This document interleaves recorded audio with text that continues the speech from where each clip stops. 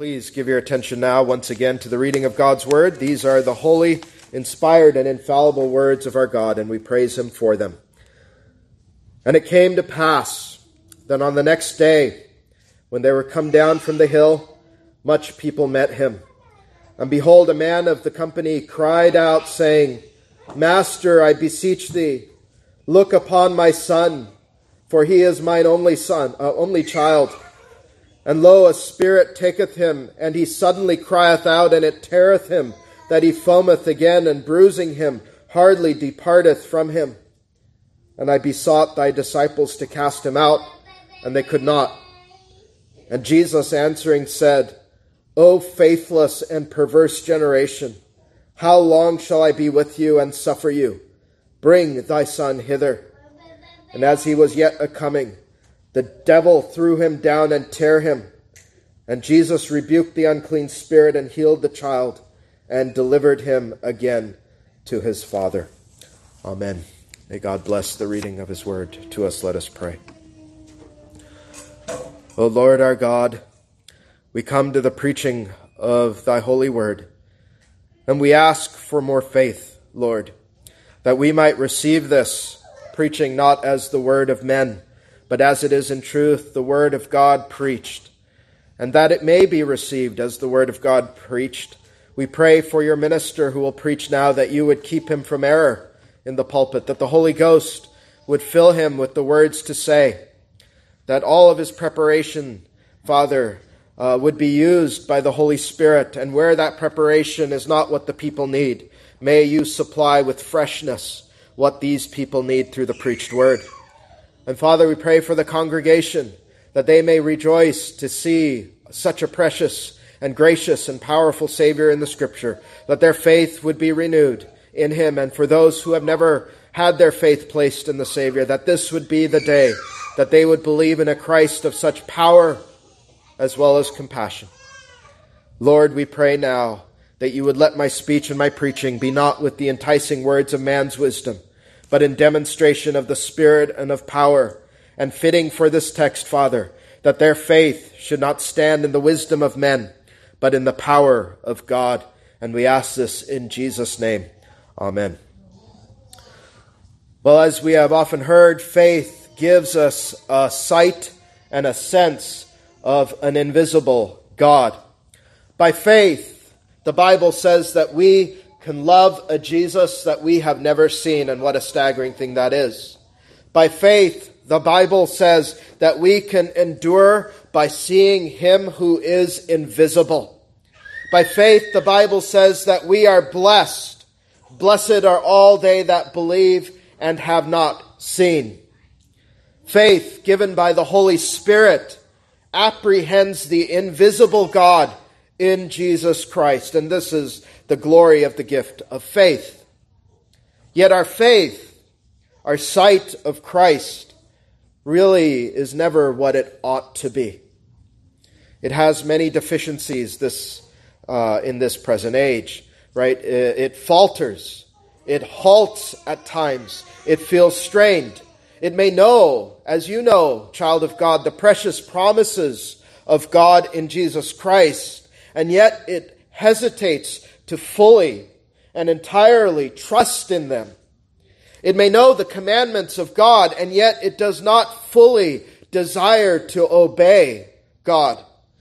Our faith has many deficiencies, and we can mourn, and we can lament that, and we should. But the danger that we often have, especially as Protestants, is that we can find rest in the notion of faith itself. We can say erroneously even that we are saved by faith. Now, there's a sense in which that might be true. However, it is not faith that truly saves us, is it? We are saved. What does the Bible say, boys and girls? We are saved by grace through faith. It is faith's object that we rest in. It is not even our own faith that we rest in. That even the weakest of faiths and the strongest of faiths, they are both saved because faith is just an instrument. And it rests in its object. Those with the weakest faith in the Savior, as well as those with the greatest faith in the Savior, will be fully saved. One with a weak faith is not partially saved. And we praise God for that the weakest of faiths is fully saved because it has a strong Savior. But we do, and it is our duty to have a strong faith in the Lord. This is what honors him, after all. This is what glorifies him. It expresses that he is one worthy of trust and adoration and all of our affection. And when faith is weak, then we must know what to do when we lament the weakness of our faith. And this text is one of those great texts in the Bible, as well as its parallels, in Mark 9 especially, that when faith is weak, one thing it must know: it must run to Jesus for its help and for its strength. And that is going to be what our theme is all about today, which is to understand both faith's weakness and its strength. Its weakness in our flesh, and yet its strength that is found in Christ. Faith's weakness and its strength for our encouragement and edification. And so, God willing, we'll consider this under three heads on your bulletin. First is the descent into sin and misery. Second is the Father's cry to Christ. And third is the believer's faith tried. And these come out of the narrative itself. So our first heading, the descent into sin and misery. In verse 37 we read, and it came to pass that on the next day when they were come down from the hill, much people met him, meaning Jesus. So let's remember where we left off in our exposition of Luke, as it has been a while. You remember that Peter, John, and James had gone up with the Lord to the Mount of Transfiguration.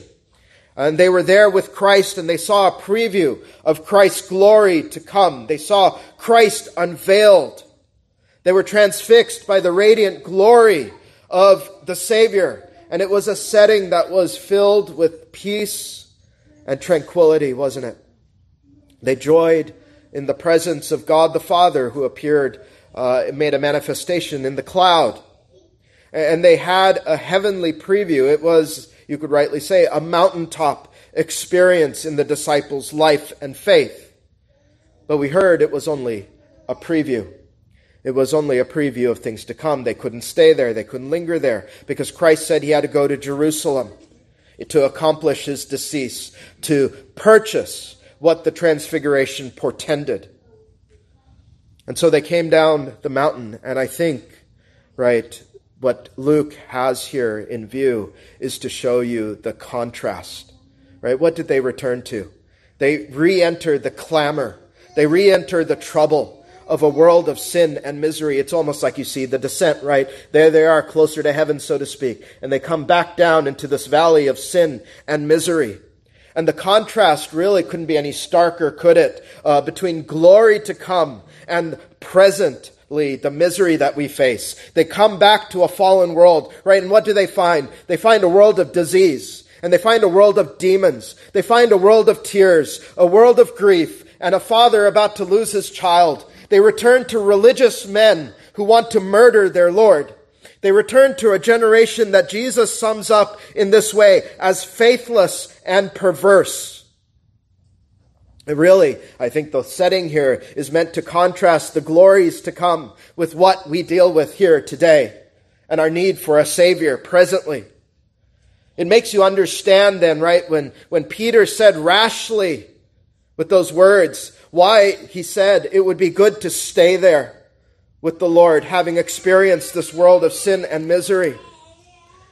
But perhaps the contrast also would make you appreciate our Lord Jesus Christ, who willingly came down from heaven, the Son of God, with the glories that he shared with the Father and the love of the Trinity, to come down into this world that we have made.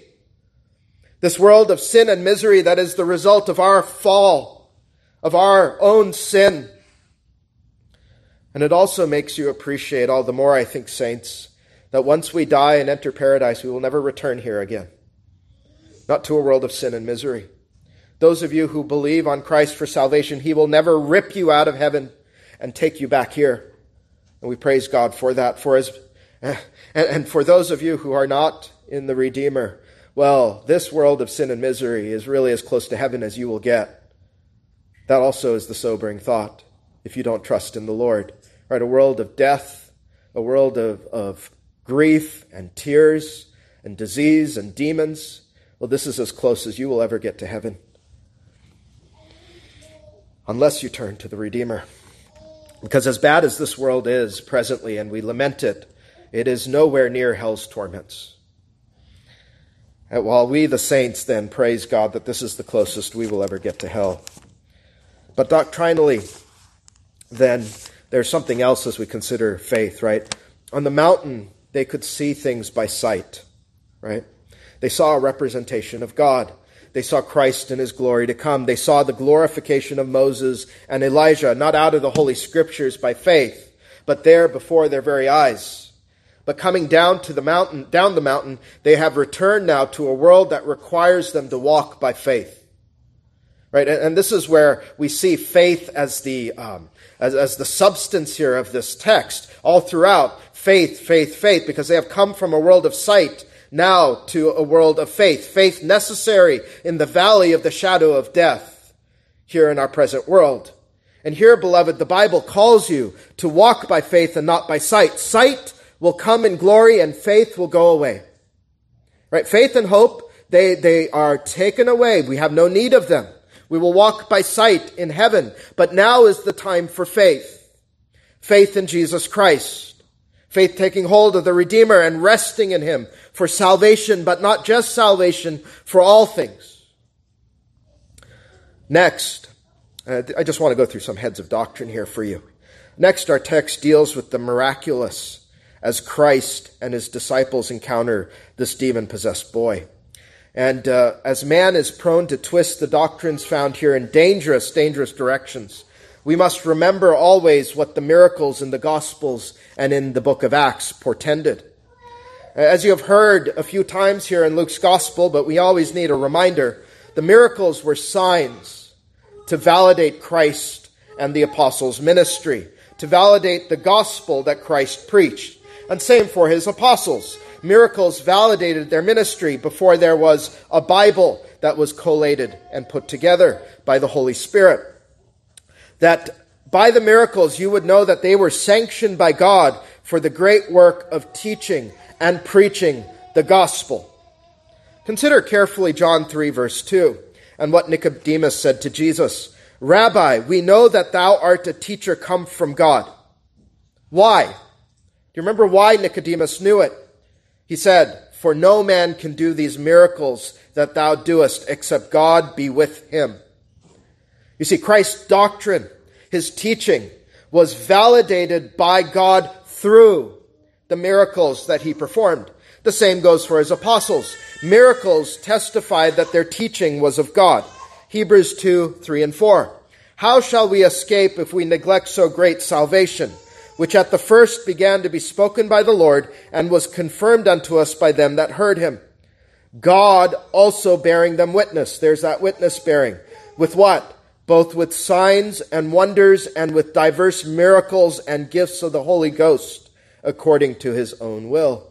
You see, this is the second witness, isn't it? If John 3 verse 2 is the first witness to what miracles are, then we have in Hebrews 2 verses 3 and 4 a second witness, that they were to bear witness of the doctrine of Christ and his apostles. And today, with the witness of the Scripture before you, and the foundation of the church laid by the apostles and Christ as the chief cornerstone, the Holy Ghost's witness of the miracles in the Bible are what remain for us. That we would know of a truth that Christ is the Son of God, come to redeem us.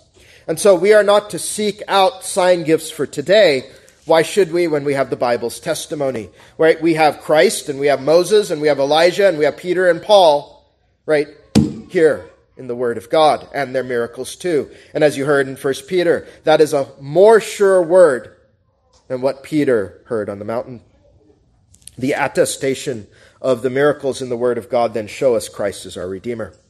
Now, they were also necessary for that time because we are flesh, and we don't discern spiritual realities, right? And we need external confirmation at that time of what Christ does in the heart of man. For instance, when Christ told the paralytic man thy sins are forgiven thee. You might ask, is this Jesus mad, right? For instance, if I went around and told a bunch of people, your sins are forgiven, you would probably think I'm totally crazy, right? You can't see the forgiveness of sins, can you? No. By faith, you have to believe Jesus, forgives sins. But on what basis does faith rest on that? The confirmatory sign is the basis, right? When that paralytic walked, Jesus said, that ye may know that the Son of Man hath power upon earth to forgive sins. Now listen to that, right? Often we look at the miracle as primary. But what does Jesus say is primary? That you would know that the Son of Man hath power on earth to forgive sins. What does he say? I say unto thee, arise and take up thy couch and go into thine house. Luke 5:24. You see, what is primary is the forgiveness of sins. What is confirmatory is the miracles. Yet in the heart of man, we want the miracle and not the greater miracle, which is the forgiveness of sins. And so we have a tendency to reverse these things. And so with the confirmatory miracles recorded in the Bible, attested to by the Holy Ghost, we have no need for signs and wonders today. And you must also remember, for your faith, I think this is a great and tremendous help because we don't perceive these things. The miracles Christ performed were never arbitrary, right? He didn't sort of arbitrarily juggle a couple of mountains in the air, did he? Say, look, here I am, Christ, the Son of God. He could have, right? It wouldn't be blasphemous to do that. It would show his power. But these miracles are specifically designed and chosen to communicate the picture of the gospel to us. And for that we rejoice, right? For instance, when Christ takes the paralytic man and causes him to walk, what spiritual significance is there in that? Do you remember Micah 6:8 last week in the evening? This healing shows that Christ alone will help us walk with God. And without him, we cannot walk with God. We are lame and we cannot move. And we cannot follow after him. Why did he give a blind man sight? Because we're all spiritually blind and we cannot see God until he opens our eyes. So that with that man, when we are converted, what do we say when we take our first look at Jesus Christ? One thing I know, that whereas I was blind, now I see.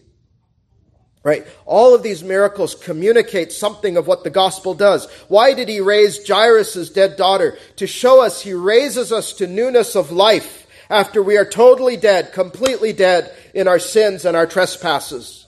Why did he heal the leper? To show us that he cures us of our sin, the plague of plagues, when his Holy Spirit touches us and he has compassion on us to touch the unclean. So in our text, you could ask then, what does casting a demon out signify? To show us that he has, out of his compassion, freed us from our thraldom to the devil. Right, Ephesians 2:2, wherein in time past ye walked according to the course of this world, according to who? The prince of the power of the air. That spirit that now worketh in the children of disobedience. So by faith, beloved, you have to see these miracles as teaching you something tangible about what the Lord has done in your own life, if you have come to him. Your faith supplies the spiritual sight necessary to see these miracles as great gospel pictures of the full and total forgiveness you have in Christ, the total reconciliation you have in him, and how you are freed from the power of sin and Satan forever in him.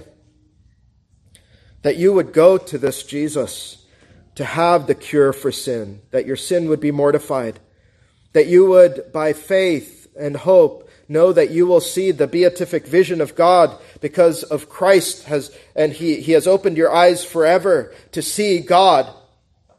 That all of this is yours because Nicodemus said, God is with Jesus and you know it from the miracles. And so with this foundation laid then, let us consider our second heading, which is the Father's cry to Christ. Verses 38 through 40. And behold, a man of the company cried out, saying, Master, I beseech thee, look upon my son, for he is mine only son. And lo, a spirit taketh him, and he suddenly crieth out, and it teareth him that he foameth again, and bruising him hardly departeth from him.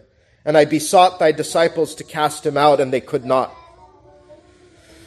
So come down from the mountain, they encounter a man filled with great sorrow and great grief. He cried out to Jesus, begging him, beseeching him, getting his attention above the crowd, saying, "Look upon my son, my only child." You know, there is a special species of grief in a parent's heart when it's their only child that is greatly afflicted like this and stricken. I have no doubt to the godly, every child is precious, but an only child seems especially so. You know, to think about being left desolate without the only child God has given you, that is a special kind of grief. And this is why God tested Abraham, didn't he, with his only son. Abraham, the man of faith, passed the trial, and the Lord said, "Now I know that thou fearest God, seeing thou hast not withheld thy son." Did he just stop there? No, thine only son from me, Genesis 22:12. And if you've followed along in Luke's gospel, it struck me that Luke seems particularly interested in painting this motif, as it were, of Christ helping those with only one child. Right? In fact, every chapter since Luke 7 has had this. There was the widow with the only son in Luke 7. There was Jairus with his only daughter in Luke 8. And now there is this man with his only son, demon-possessed, in Luke chapter 9. Surely there is something here communicated of Christ as well, right? The only begotten Son of the Father. Right? These in grief over their only child, on the verge of death, must show us how precious the Son of God is to the Father in heaven, and how greatly we are loved that he gives his only begotten Son and spares him not for us poor sinners.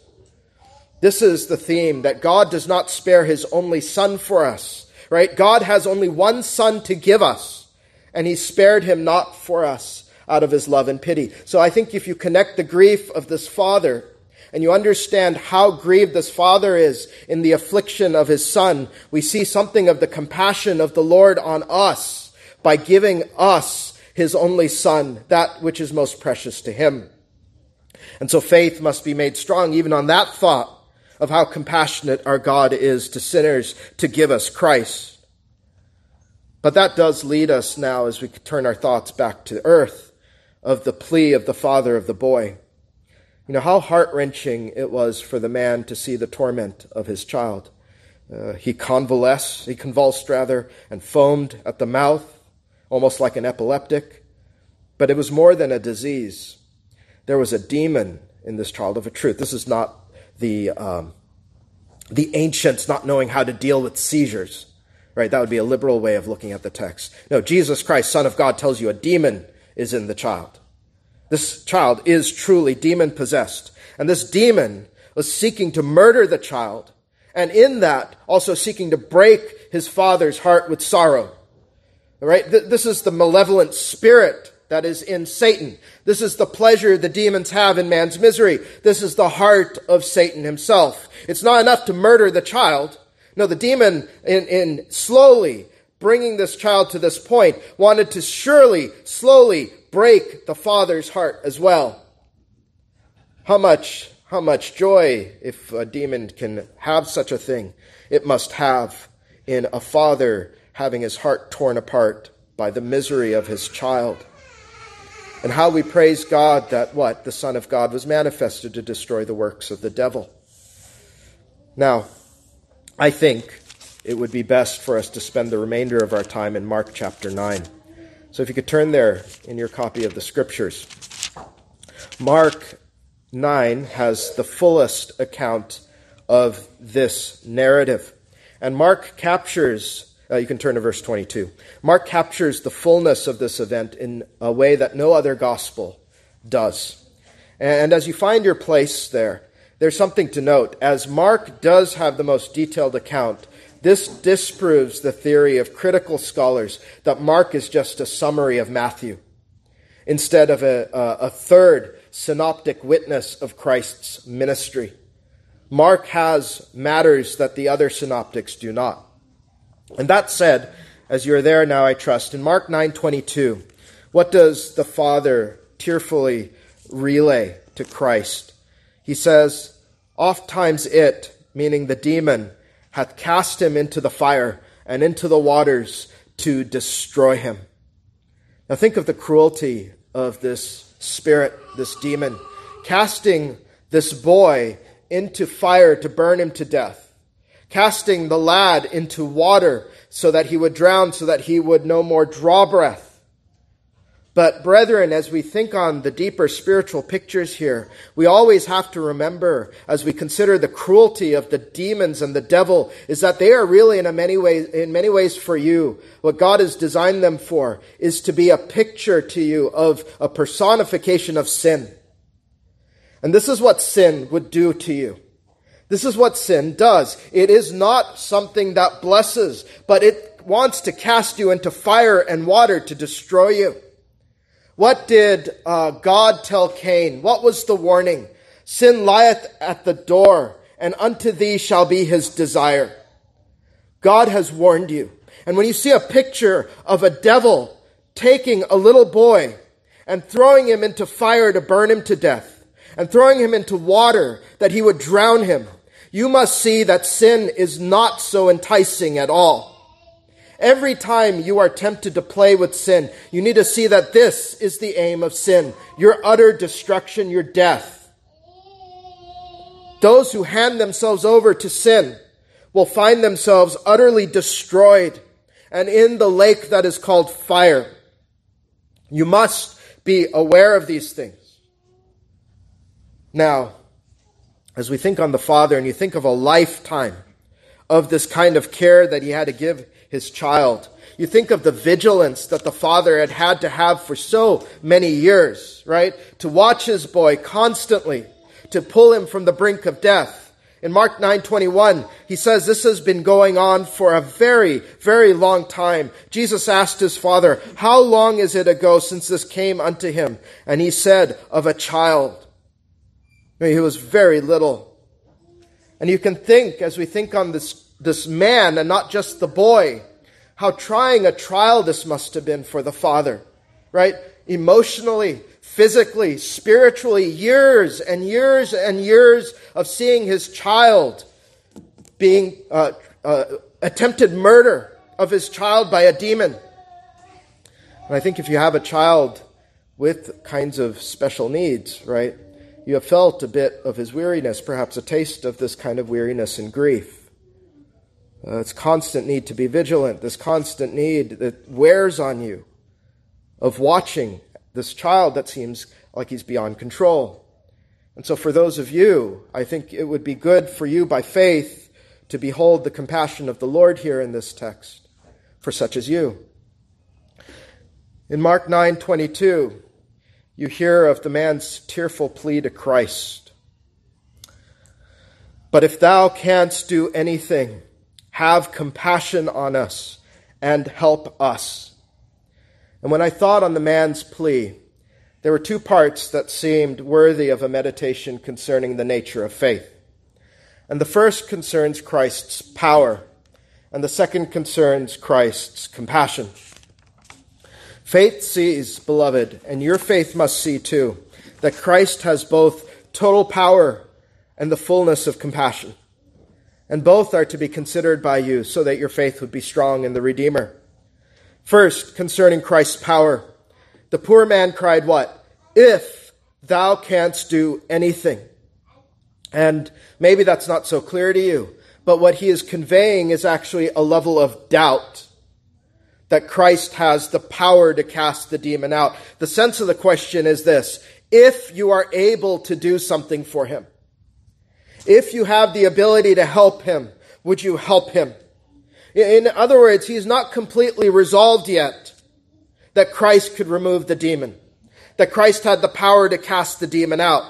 Now, there's no basis for this doubt, but I think before we are too severe on the man, you need to understand it in context, why he might say these things, right? For years on end, the man had undoubtedly sought out rabbis, and he had sought out priests, and he had prayed. Perhaps he had fasted, but the demon continued for years to wreak havoc on his boy, And there's no improvement, and maybe his son just got worse and worse. Then he hears of Christ and his disciples. And he hears that these disciples had been preaching the good news, and they had been casting out demons. What does he do? He goes to them, and they can't help him either. And it seems like avenue after avenue after avenue for years and years on end seemed to be shut. And so in some way, though you cannot excuse the man for questioning Christ's power, certainly you can understand it. If you are able, because even the disciples who are, I thought, able to cast out demons can't seem to take this one out. It seems as if no one could help him. And so in his exasperation, if thou canst do anything. But let me say to this, as maybe you link yourself to this man and maybe years and years and years of pleading with the Lord, the one thing you must never do is doubt the Lord's power. You cannot doubt the Lord's power to help. And this is why, if you look at the text, and it is so beautiful the way that it is framed here in Mark 9, Jesus' response is very deft. He turns it on its head. He says, if thou canst believe. Right? He says, I have the power. Do you believe it? Right? Don't question my power. Maybe you need to question your faith. Do you believe I have the power? If thou canst believe, all things are possible to him that believeth. Do you have faith? And so what Christ's omnipotence must do for your faith, child of God, is to settle it. Christ's power is meant to be a place that faith rests in him, such that you can never doubt, right, the power of the Lord to accomplish what he has promised, just as Abraham was fully persuaded that what God had promised he was able to perform. And that's where faith must go. And that's what settles faith. And the second thing that faith rests in is Christ's compassion or his goodness. Now I thought, with all the man's years of grievous trials with his boy, it seems like this is the one aspect of the Lord that he never gave up on. And this is what is so glorious about this man's faith. He has faith. It is fickle, maybe. It is feeble. But he still entrusts himself to the goodness of the Lord. He seems to have believed, even with all the difficulties of his life, this one truth. The Lord is gracious and full of compassion. Psalm 145. And so what does the man do? He pleads with the Lord, right out of his own word in a way. Have compassion on us and help us. Thou art gracious, O Lord, and full of compassion. Lord, help us. Don't just help my boy, help me. He says, help us. The man himself needs help, right? He's not just thinking about the boy. Both of us need help. And so in all of your trials, right, your faith, and mine too, beloved, must never forget the power of God and the compassion of God. The goodness of God, in other words, if you want to frame it that way. And the thing is, the Lord causes us to exercise these aspects of faith in this fallen world. Because without these trials, we would never exercise these aspects of faith, to rest in his power and to rest in his goodness. Now, I thought it was very interesting in contrast to this man you heard earlier in Luke 5, a man who did not doubt the power of Christ, but he actually doubted the compassion of Christ, right? In Luke 5:12, you had that leper. What did he say? Lord, if thou wilt, thou canst make me clean. Here's a man who knows that Christ can cleanse the leper, but his suspicion was, his faith's deficiency was, will you have compassion on me? Will you heal me? What was Christ's answer? I will, be thou clean. And it's so interesting, right? The man doubts the compassion and the will of the Lord to save. And it is this man, this leper, that the Lord reaches out to touch, so that there could be no doubt that Christ heals the unclean and is willing to do it. And this is the compassion of the Lord that we must see, this will of the Lord to save us and settle us. And so faith, beloved, is called to rest in Christ and who he is, his whole nature. You are to remember Hebrews 11 verse 6. Without faith it is impossible to please him. For he that cometh to God must believe that he is, and that he is the rewarder of them that diligently seek him. And we often misunderstand that text when it says we must believe that he is, right? It's not like we have the calling of the people of God is just to believe that God exists, that we are to be deists. No, when we are told to believe that God is, we are to believe that God is who he says he is. This is what faith believes, that out of the word of God, what God says he is, he is. He is very compassionate. As we have sung in Psalm 136, his mercy endures forever. Faith is called to believe these things, that he is and that he is who he says he is in the word of God. So what does faith believe? The faith that is rewarded by God, that Jehovah is the Almighty who is compassionate, that he is holy, that he is wise, that he is powerful, he is just, and he is good, that merciful and gracious is he, that he hath not dealt with us after our sins, nor rewarded us according to our iniquities, that he regards us, his people, with love and in tender mercies. Is this all sort of faith's wishful thinking? Is this just the product of what we would like to believe? No, this is what the Word of God itself says of God. And what does faith do? Well, actually, let's ask the prior question. Where does faith come from? Faith comes from hearing and hearing the Word of God, right? And so faith is inextricably linked with the Word of God. Faith lays hold of Christ for who he truly is and who he is to believers. And so by God's help, we are to pray that our faith would be strengthened to rest in the Christ of the Word. A Christ who is powerful, yes, but whose power is exercised in mercy, compassion, and love.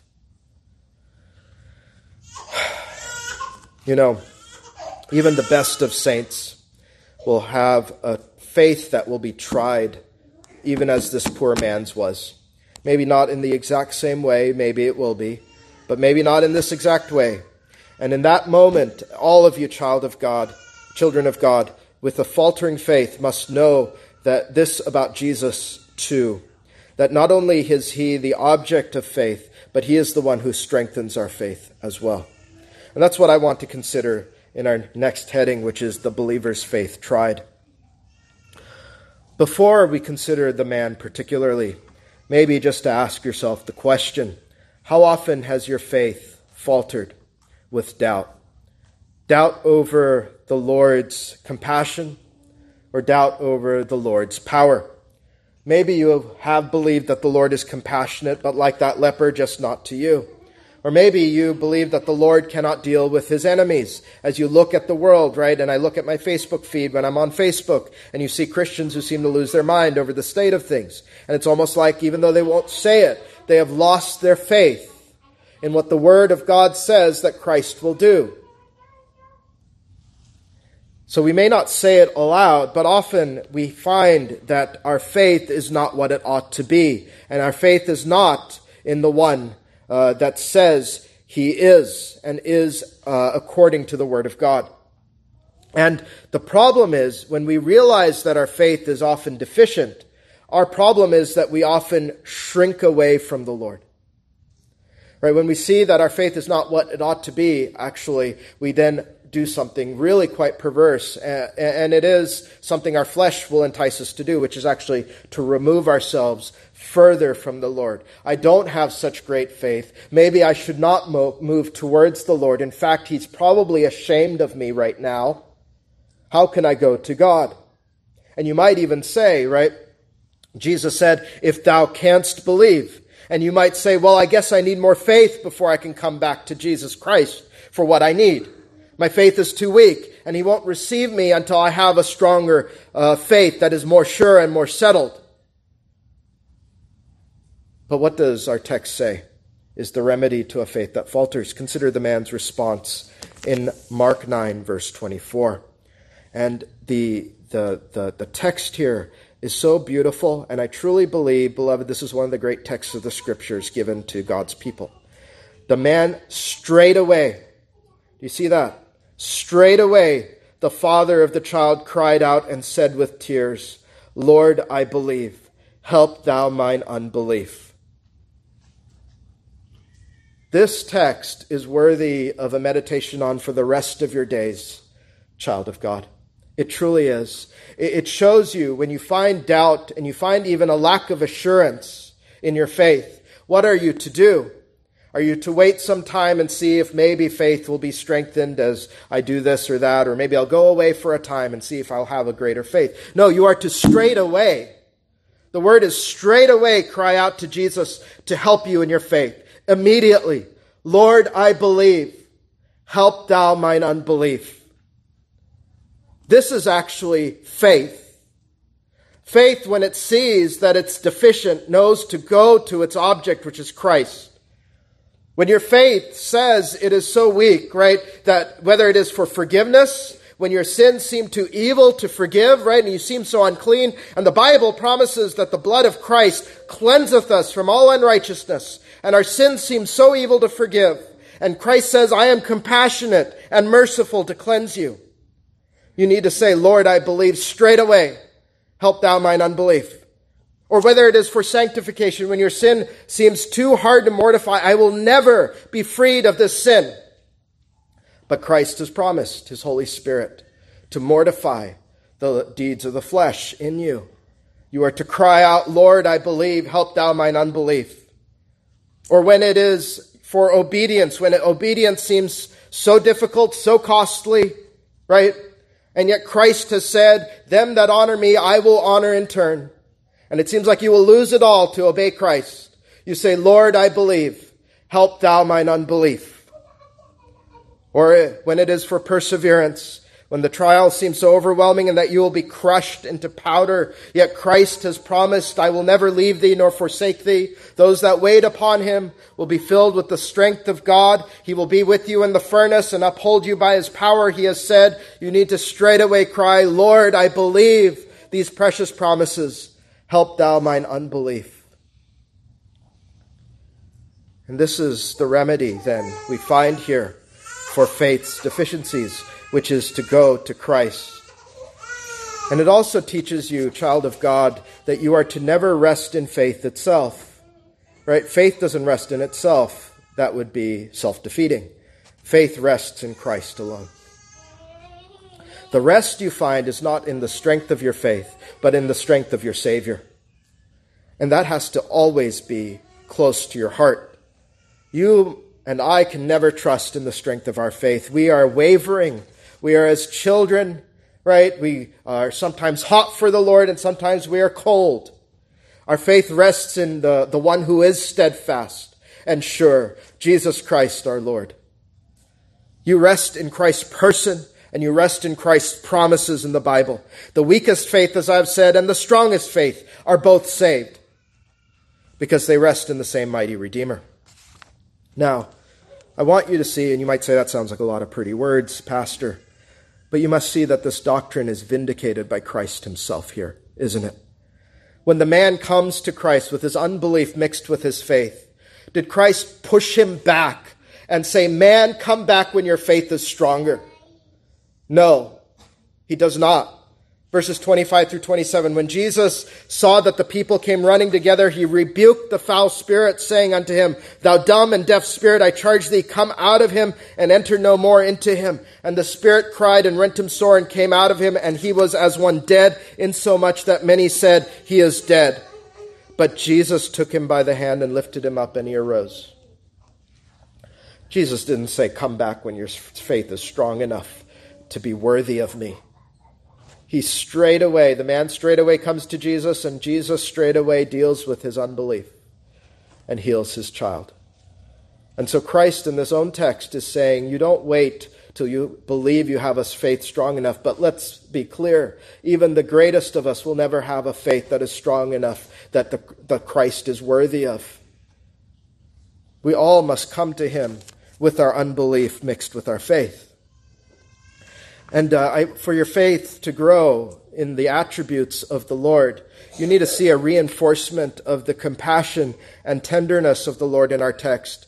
Not only does he heal the boy and then just walk his way, right? He takes the boy by the hand. Right? All these portraits of the Lord's compassion in the Gospels. He doesn't just heal at a distance, but he wants to be often very close to us, right? Right? The man had cried out, "Have compassion on us." And I want to show you this as well, that the Lord shows his compassion on both Father and Son. If you go back to Luke 9, verse 42, he shows his compassion to the Father, right? In the words that say, he delivered him again to his Father. Right? He doesn't just sort of lift the boy up and sort of pat him on the back and then walk away, right? He very graciously takes him back to his Father. And this shows you so much of the Lord's compassion. He could have just said what? Well, I've done my work here. My work is done. I've got so much more to do. But instead, he takes the time, doesn't he, friends, to show his love and mercy and compassion on those who cried out for compassion. This is the heart of Christ. This is the heart of God, right? He could simply say, well, I showed you my power. Demon is gone. That's enough. It would be enough. But in these other tokens, we find the love and compassion of the Lord for those of us who believe. And we have to marvel at him, at the Savior the Lord has given us, one that reflects the heart of God, for he is God in the flesh. Well, in our remaining time, and our time is going away, I want to wrap up a few loose ends, because these do teach us the nature of faith, and they're worthy of consideration. And first, and often on the mind of God's people, is why could the disciples not cast out the demon? In Mark 9:18 and Luke 9:40, the Father complained about Christ's disciples. And at first glance, this is a bit curious, because in Luke 9 verse 1, right, we had heard this months ago, he called his 12 disciples together and gave them power and authority over all devils and to cure diseases. So they had the power, right? Why did they not succeed? And in Mark 9, and this is why we're in Mark today, they asked the Lord that very question. And it's revealing. His answer in verse 29 is, "This kind can come forth by nothing but by prayer and fasting." And so what faith does is it not only believes the promises of God, right, but it also exercises the means through which faith operates, right? They might have imagined that they, like their master, could simply just say a word and the demons can come out. No, Jesus Christ says you are to exercise your faith through these means of prayer and fasting, right? Even though they had the gift to cast out demons, and Jesus says it's not actually beyond you, right? He says you are to exercise your faith in the means I have given you. And so what we are to do if we have faith is to exercise ourselves spiritually, right? Faith actually grabs hold of the ordinances of God, all the more when we meet resistance in our labors for Christ, right? There is a resistance here. The demon will not come out. What do? We just sort of throw up our hands and say, well, I don't know what to do. No, you're to be more fervent in the means of grace. You're to be more fervent in prayer. You're to consider fasting as well. Right? Fervent in the word of God, fervent in praise as well. Every means that the Lord has given us to lawfully use. Faith does not give up, but pushes and presses more to Christ in his means of grace. This is a work of faith, especially in prayer, especially in fasting. You think about this, children of God, especially today. What are two of the ordinances that are rarely used? Prayer and fasting. Do we not have a great many things that try us? And what's the one thing we won't try by faith? It's prayer and fasting. I think there's something there. It used to be, even when, I'm thinking about our synod meeting, but, it used to be when there are grave matters. Even you might think today, something as inconsequential as, let us call an officer in the church, let's call a deacon, let's call an elder, let's call a minister. Congregations used to fast and pray. It wasn't just come to the election. Let us seek the will and mind of God. Now you ask somebody to fast, and it's like you're speaking a different language, right, to them. So Christ says faith must exercise even means that are painful to our flesh. Come to me through these means. And you say in these means, Lord, I believe, help thou mine unbelief. And I think here, right, lest we think that these gifts that were given to them were just to be automatic. Fasting takes time, doesn't it, friends? At least you spend a day in fasting. And so that provides a lesson for you, a lesson concerning patience, right? Faith, as Hebrews 11 says, is rewarded when it, seeks God? No, that would be incomplete. When it diligently seeks God, when it diligently seeks Him. And there is a lesson here that a fruit of the Spirit received by faith is long-suffering.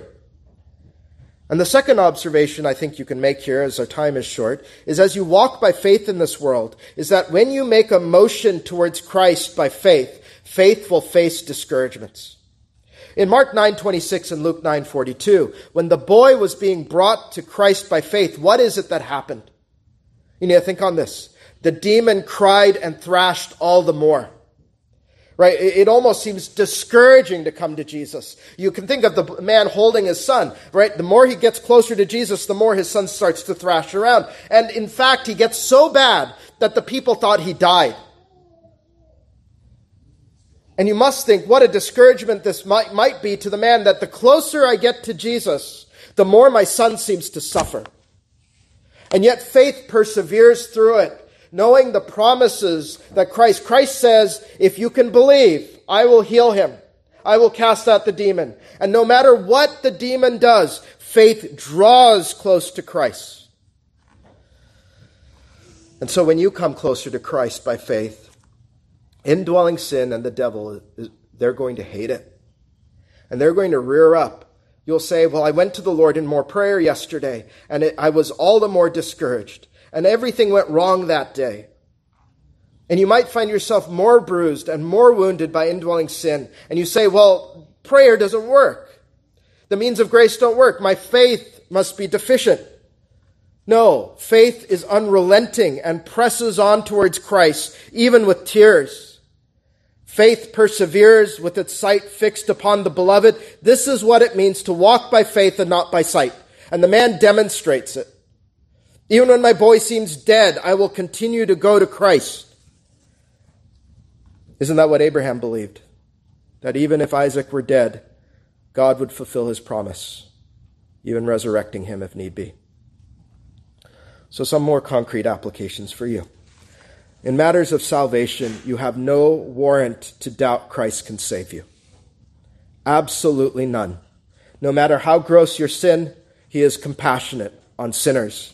And he has the power to free you from your bondage to sin and the devil, no matter how enslaving those sins seem to be. You cannot doubt his compassion on the chief of sinners and his power to free the chief of sinners. And the scripture says, for this purpose the Son of God was manifested, that he might destroy the works of the devil. You have seen his power in the text, and you have seen his compassion too. He says to you, come unto me, O weary one, and I will give you rest.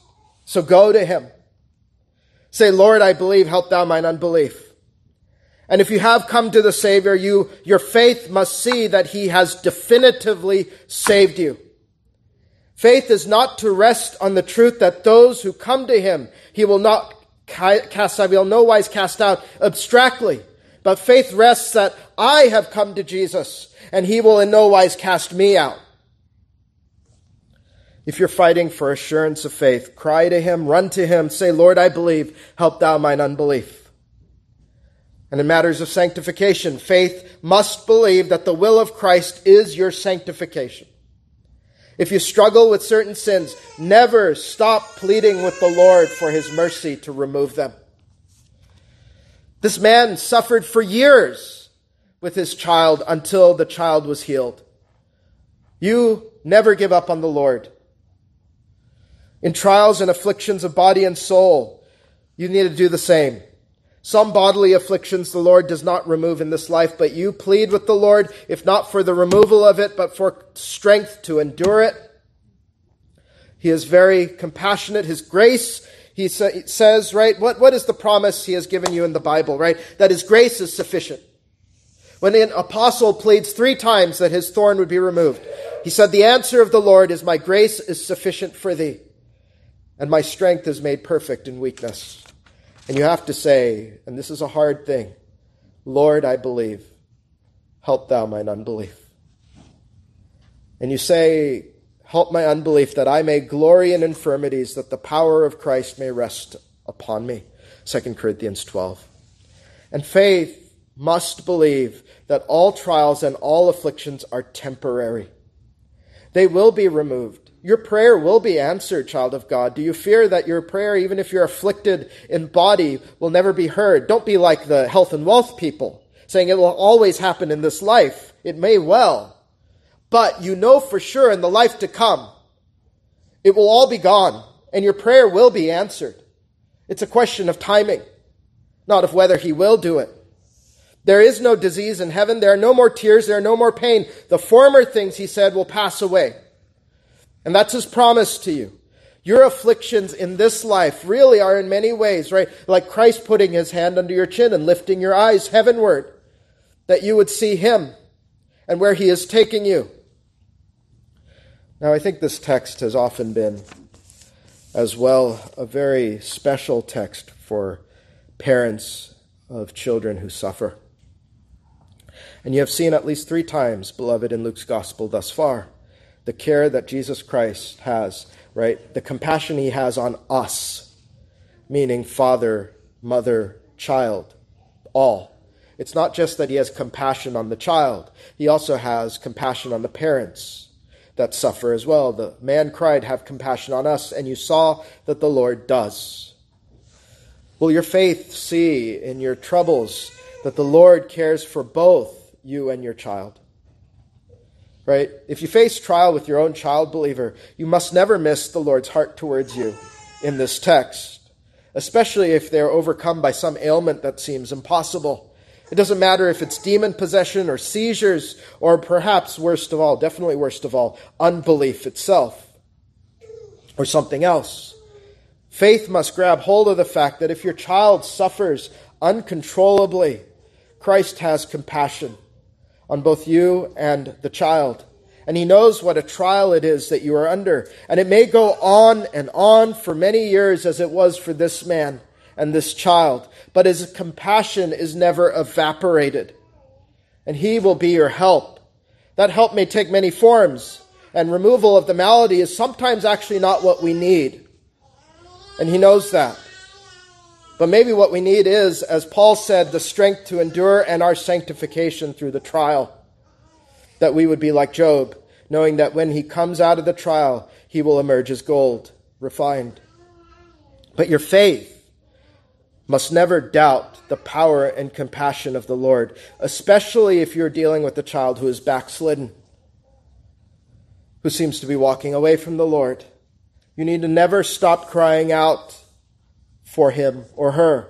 Lord, I believe, help thou mine unbelief. Have compassion on us. For you said that the promise is not just for me, but my children as well. So when we began, we had lamented that we had come down the mountaintop and come into the valley of the shadow of death, here a place of sin and misery, which is our present age, really, the age in which we Christians live. We are alive in right now. But down here, actually, you find remarkable things if your eyes are open to them, don't you?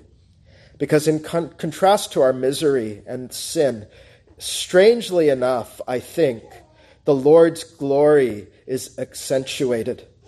And it actually shines all the more than it did in some ways on the Mount of Transfiguration. If there was nothing but the mountaintop, right, we wouldn't see the glory of the Lord quite so much.